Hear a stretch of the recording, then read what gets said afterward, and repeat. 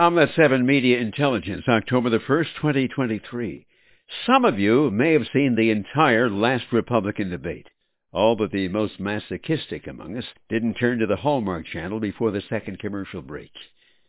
Fox seemed to use the commercial breaks as a way to calm down the monkeys and take a quick hit of a Marlboro menthol. Not Dana Perino, of course. We expect even a whiff of secondhand smoke to Dana would hit like crack to a junkie.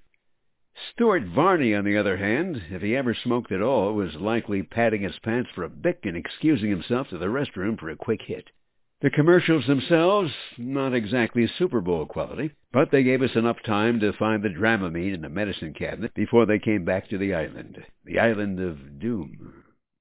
Who should be voted off the island of doom? Asked Miss Perino. Thanks to DeSantis, no one played that game except for Chris Christie, who wanted Trump voted off the island. Trump wasn't on the island at the time, of course. He was encouraging a large group of independent auto workers in Detroit to the cheers of thousands curled around the block, watching the stream on their phones and throwing love hearts. Governor Christie also predicted that Donald Trump would be renamed Donald Duck because he didn't show up on Fantasy Island. A plane, boss! And it has the letters T-R-U-M-P on the side of the cabin. Little-known fact about ducks. Ducks can fly 8 hours at a time, and non-stop for almost 2,000 miles. So, from Duck 1, bring it on. And if Chris is into cartoon characters, Trump, Bugs Bunny, the Roadrunner. Christie, Elmer Fudd, Wile E. Coyote. Whoops, the tunnel entrance was actually painted onto a rock. Wham! Sorry, Chris. Tim Scott, Jr., United States Senator from South Carolina. He was on the island. Senator Scott is a person who looks like him, black in America. He says the United States is not a racist country. He might know. Successful black businessman, politician, and successful human being with no excuses. Been wronged, been hurt, rise above with forgiveness and love and hard work. Living well, his best revenge.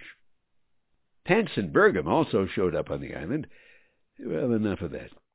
Vivek Ramaswamy, he raised his fingers a lot and spoke in perfect diction. So perfect the finger and diction were that we almost didn't pay attention to what he was saying. It seemed to be, I'm a young Trump, and I'd make a great vice president. Nikki Haley, ex-governor of South Carolina, she was killing it until she got into a My Pillow fight with Tim Scott over curtains. Not sure what that was about, but maybe a little early to think about redecorating the White House.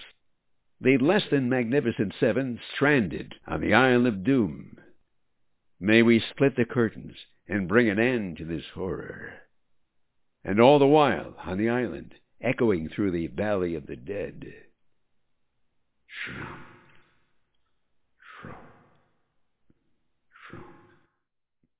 Omelette 7 Media Intelligence brought to you by the novella Cyber and the short story Clipped Eagles.